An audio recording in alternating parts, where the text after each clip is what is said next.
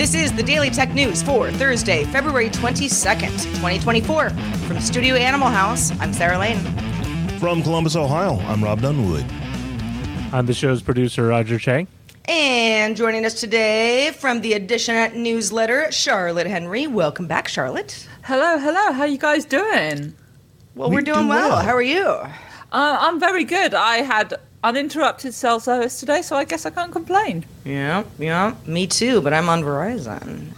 If you're scratching your head wondering what we're talking about, we'll get to that in just a few. Coming in right before showtime, Reddit filed its S1 to go public. Its ticker is going to be RDDT on the New York Stock Exchange. And that is the Reddit news. It was going to be March, but it was February after all. Let's get into the quick hits. NVIDIA GeForce users can now download the beta of the brand new NVIDIA app, which merges the control panel and GeForce experience into one, along with connections to other NVIDIA apps and features. The user interface got a redesign. You don't have to log into an NVIDIA account anymore to get updates. The new app will also let users modify game settings and driver settings in a single location, or set a global profile for all games and apps. NVIDIA says it will eventually integrate all features from NVIDIA Control Panel into this new app, including display and video settings. After Google Wallet launched in 2022, Google kept the original GPay app around, at least in some markets. Today, the company announced that the app, which many people still see as GPay on their Android home screen, is going away in the U.S. on June 4th. Users in India and Singapore will still have access to GPay as Google continues to build for the unique needs in those countries. Google is also shutting down the peer-to-peer payments. That's the part that seems kind of like PayPal, Venmo, Cash App, to let you send, request, or receive money from others in the U.S., but you can still use the Google Pay website to view and transfer your Google Pay balance of money once you've received it from another person, or rewards and cash back to a bank after June. Sony's PlayStation VR2 headset is meant to work exclusively with a PlayStation 5, but the company says it's now testing support for PCs as a gaming rig. The Verge notes that a year ago, when it asked Sony about this, the company would only say the PSVR2 is created for use with the PS5 console. And that was kind of it. After The Verge tested it on a PC last year, it was picked up as a second screen by Windows, but Steam VR didn't recognize the headset. So we've got progress.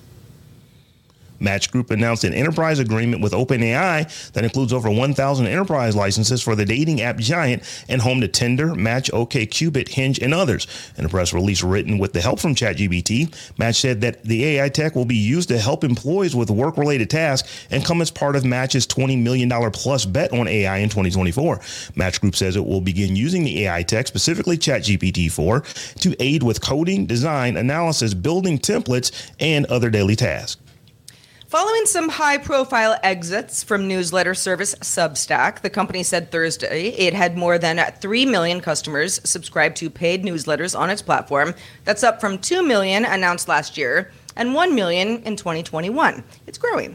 Substack co-founder Hamish McKenzie and product VP Sachin Manga told Axios the new efforts to improve its recommendations feature for growing its paid subscriber base is working, and that it plans to expand recommendations to help writers promote other newsletters in its network to include more newsletters that can be recommended at any time.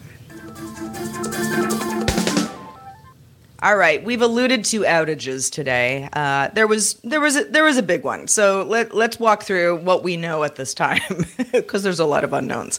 Wireless carrier AT&T, one of the U.S.'s biggest networks, whose 5G network covers around 290 million people across the U.S., has been dealing with widespread service issues for, the better part of the day. Now, they seem to be wrapped up now, but we were going on 10, 11 hours before we got some confirmation from the company. The Federal Communications Commission has been investigating the incident, and the U.S. Cybersecurity and Infrastructure Security Agency, or CISA, which is a unit of the Department of Homeland Security, also said it was working with AT&T to understand what happened exactly. Now, of the 290 million people across the U.S., the outage affected a pretty small amount of AT&T's overall customer base, but still a very large number of people, especially since it was hampering the ability to reach emergency services. by dialing 911 or the fire department, that sort of stuff. Tracking website downdetector.com clocked around 76,000 customer support complaints as of this recording. It also seems to affect carriers that use AT&T's network, MVNOs like Cricket Wireless. So here's what the timeline of events seem to be, because we're still kind of just at the end of this and figuring everything out. But Cloudflare first noticed a significant drop in data for AT&T in the early hours of Thursday. That's today. AT&T acknowledged the issue and advised customers to use Wi-Fi calling when possible. But some of those users reported that that wasn't working either. AT&T also told the BBC, our network teams took immediate action, and so far, 3/4 of our network has been restored. Tom Merritt noted in his newsletter today that a CNN source said that it had to do with network peering, or how different carriers exchange traffic with each other. Well, Charlotte, I know you weren't affected directly by this, but and I wasn't either. I'm a Verizon customer. I also just wasn't on my phone that it wasn't connected to Wi-Fi at all this morning, preparing for the show. But have you ever had an outage such as this? And if so, what did you do? It's a great question. Now you saying it, I'm remembering there was a major outage at various points. I can't remember if it was network or software related, but it's quite a terrifying thing. You feel very incapacitated, right? Well, we're all so dependent on our phones. I've been walking around, going to different meetings and whatever in London today, needed the maps feature. If there's no cell signal, you don't get it. Never mind the point you made, which is really important, about contacting emergency services. That's a really scary prospect for people who to be possibly stuck, not being able to dial 911 your country, 999 here. Like, it's very scary and serious. I was following this because obviously I was awake for all of it, following people on the East Coast waking up and finding they had no cell service. I was seeing people being told, apparently they were told to use their landline. Remember those? Yeah. Right. Just use the landline. The one that everybody still has in their kitchen. Sure. Well, I mean, I have a landline, but people feel really vulnerable. There's obviously a big question to ask, right, about how dependent we are on these devices. I mean, is it a good thing that these outages make us so vulnerable? Not being able to call emergency services, that is pretty stark. That's pretty terrifying. But the outage itself reminds me of going back to 1994. I mean, there were cell phones that existed at that point, but most people didn't have them. Most people weren't using them. Clearly, you weren't using them for data. So I think that for me, although I was not affected by it, I don't know that I would have been terribly bothered by it, because I don't think I used my phone for anything until probably right around the time we started getting ready to do this show. Mm-hmm. I made no phone calls. I sent no text messages. Everything that I did was through my data plan. So now if my Wi-Fi would have gone down, if my broadband would have gone down, then it would have been an issue.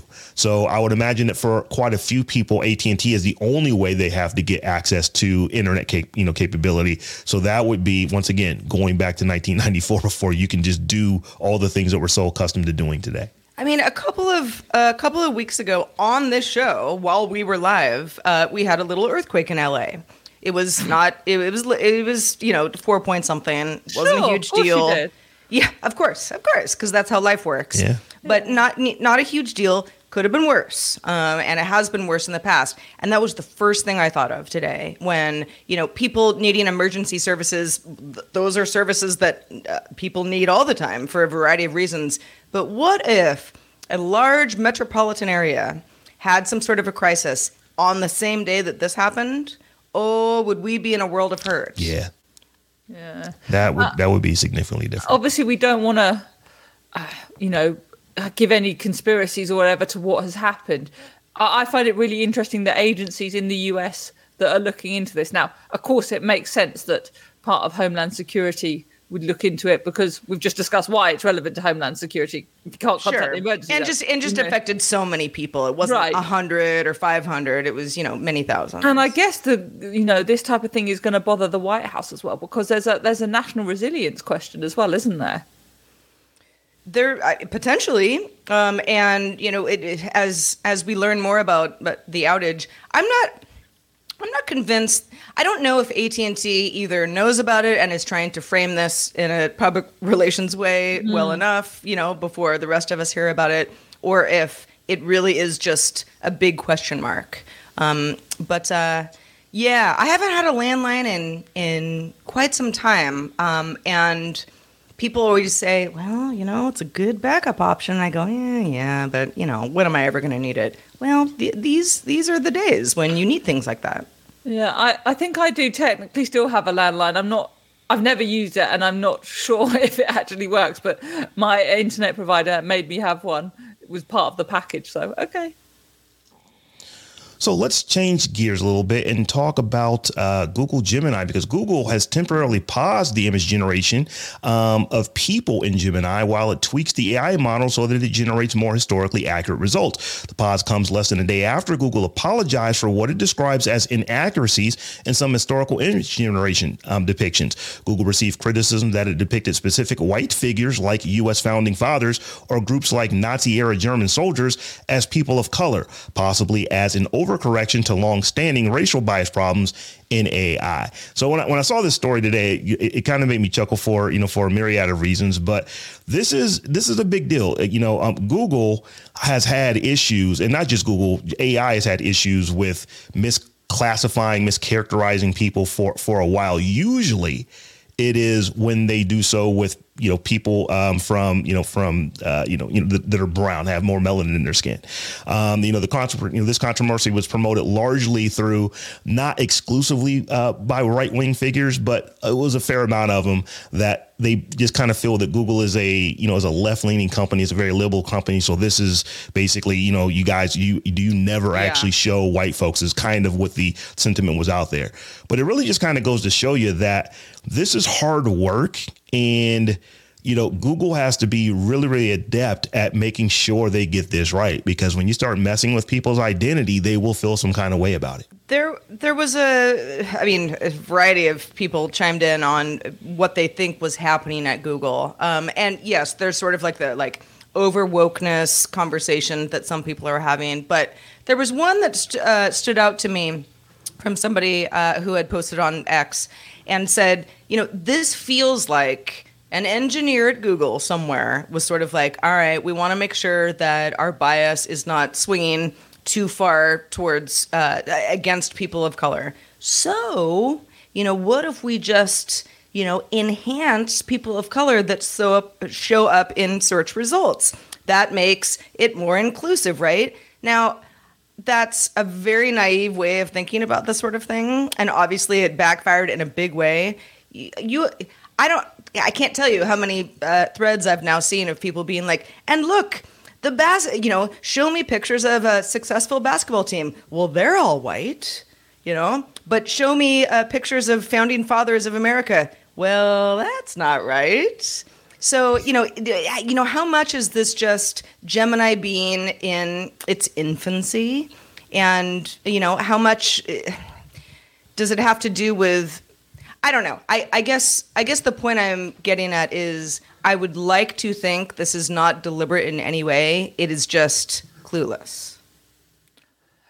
Yeah, I guess so. There's always an element of cluelessness when these things come in, and I think it's always better to put most things down to cock up, not conspiracy.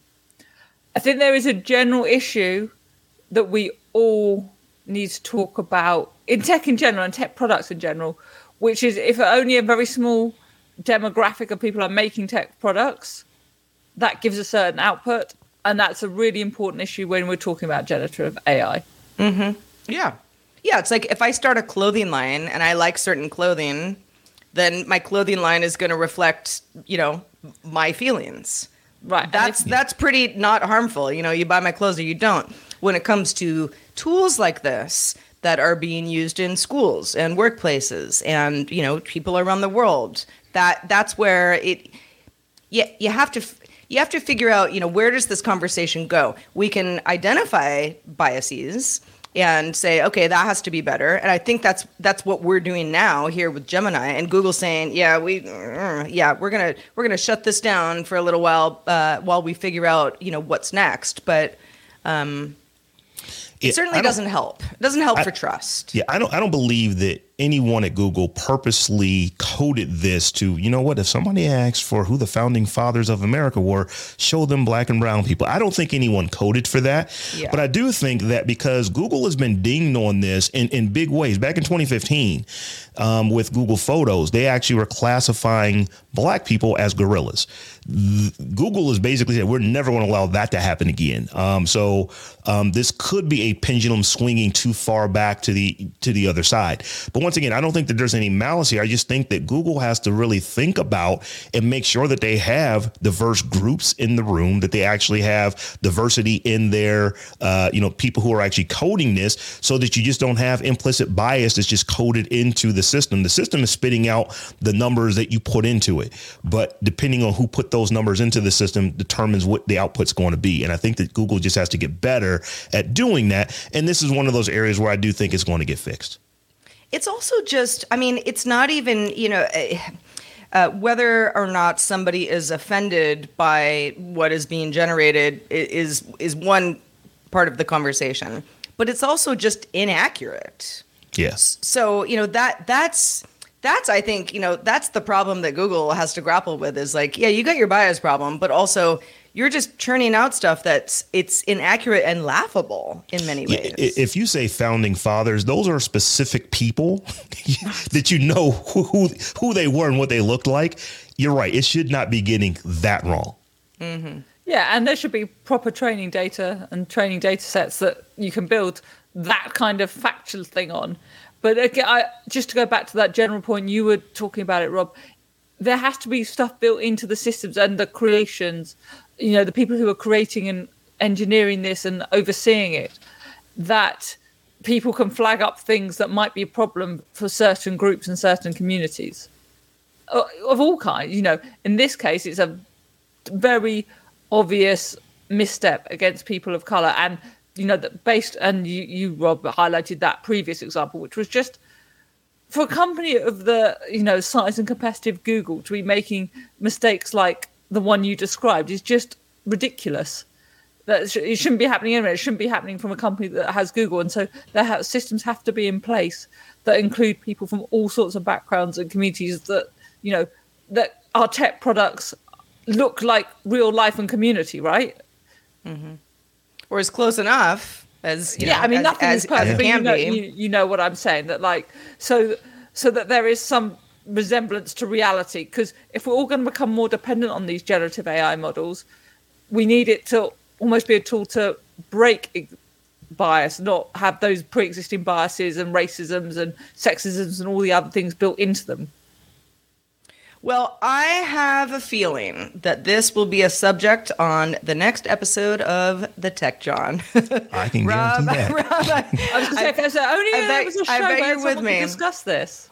Rob Dunwood, Stephanie Humphrey, and Terrence Gaines are all hosts on the Tech John, which is a really, really great show that examines how technology affects and disaffects communities of color.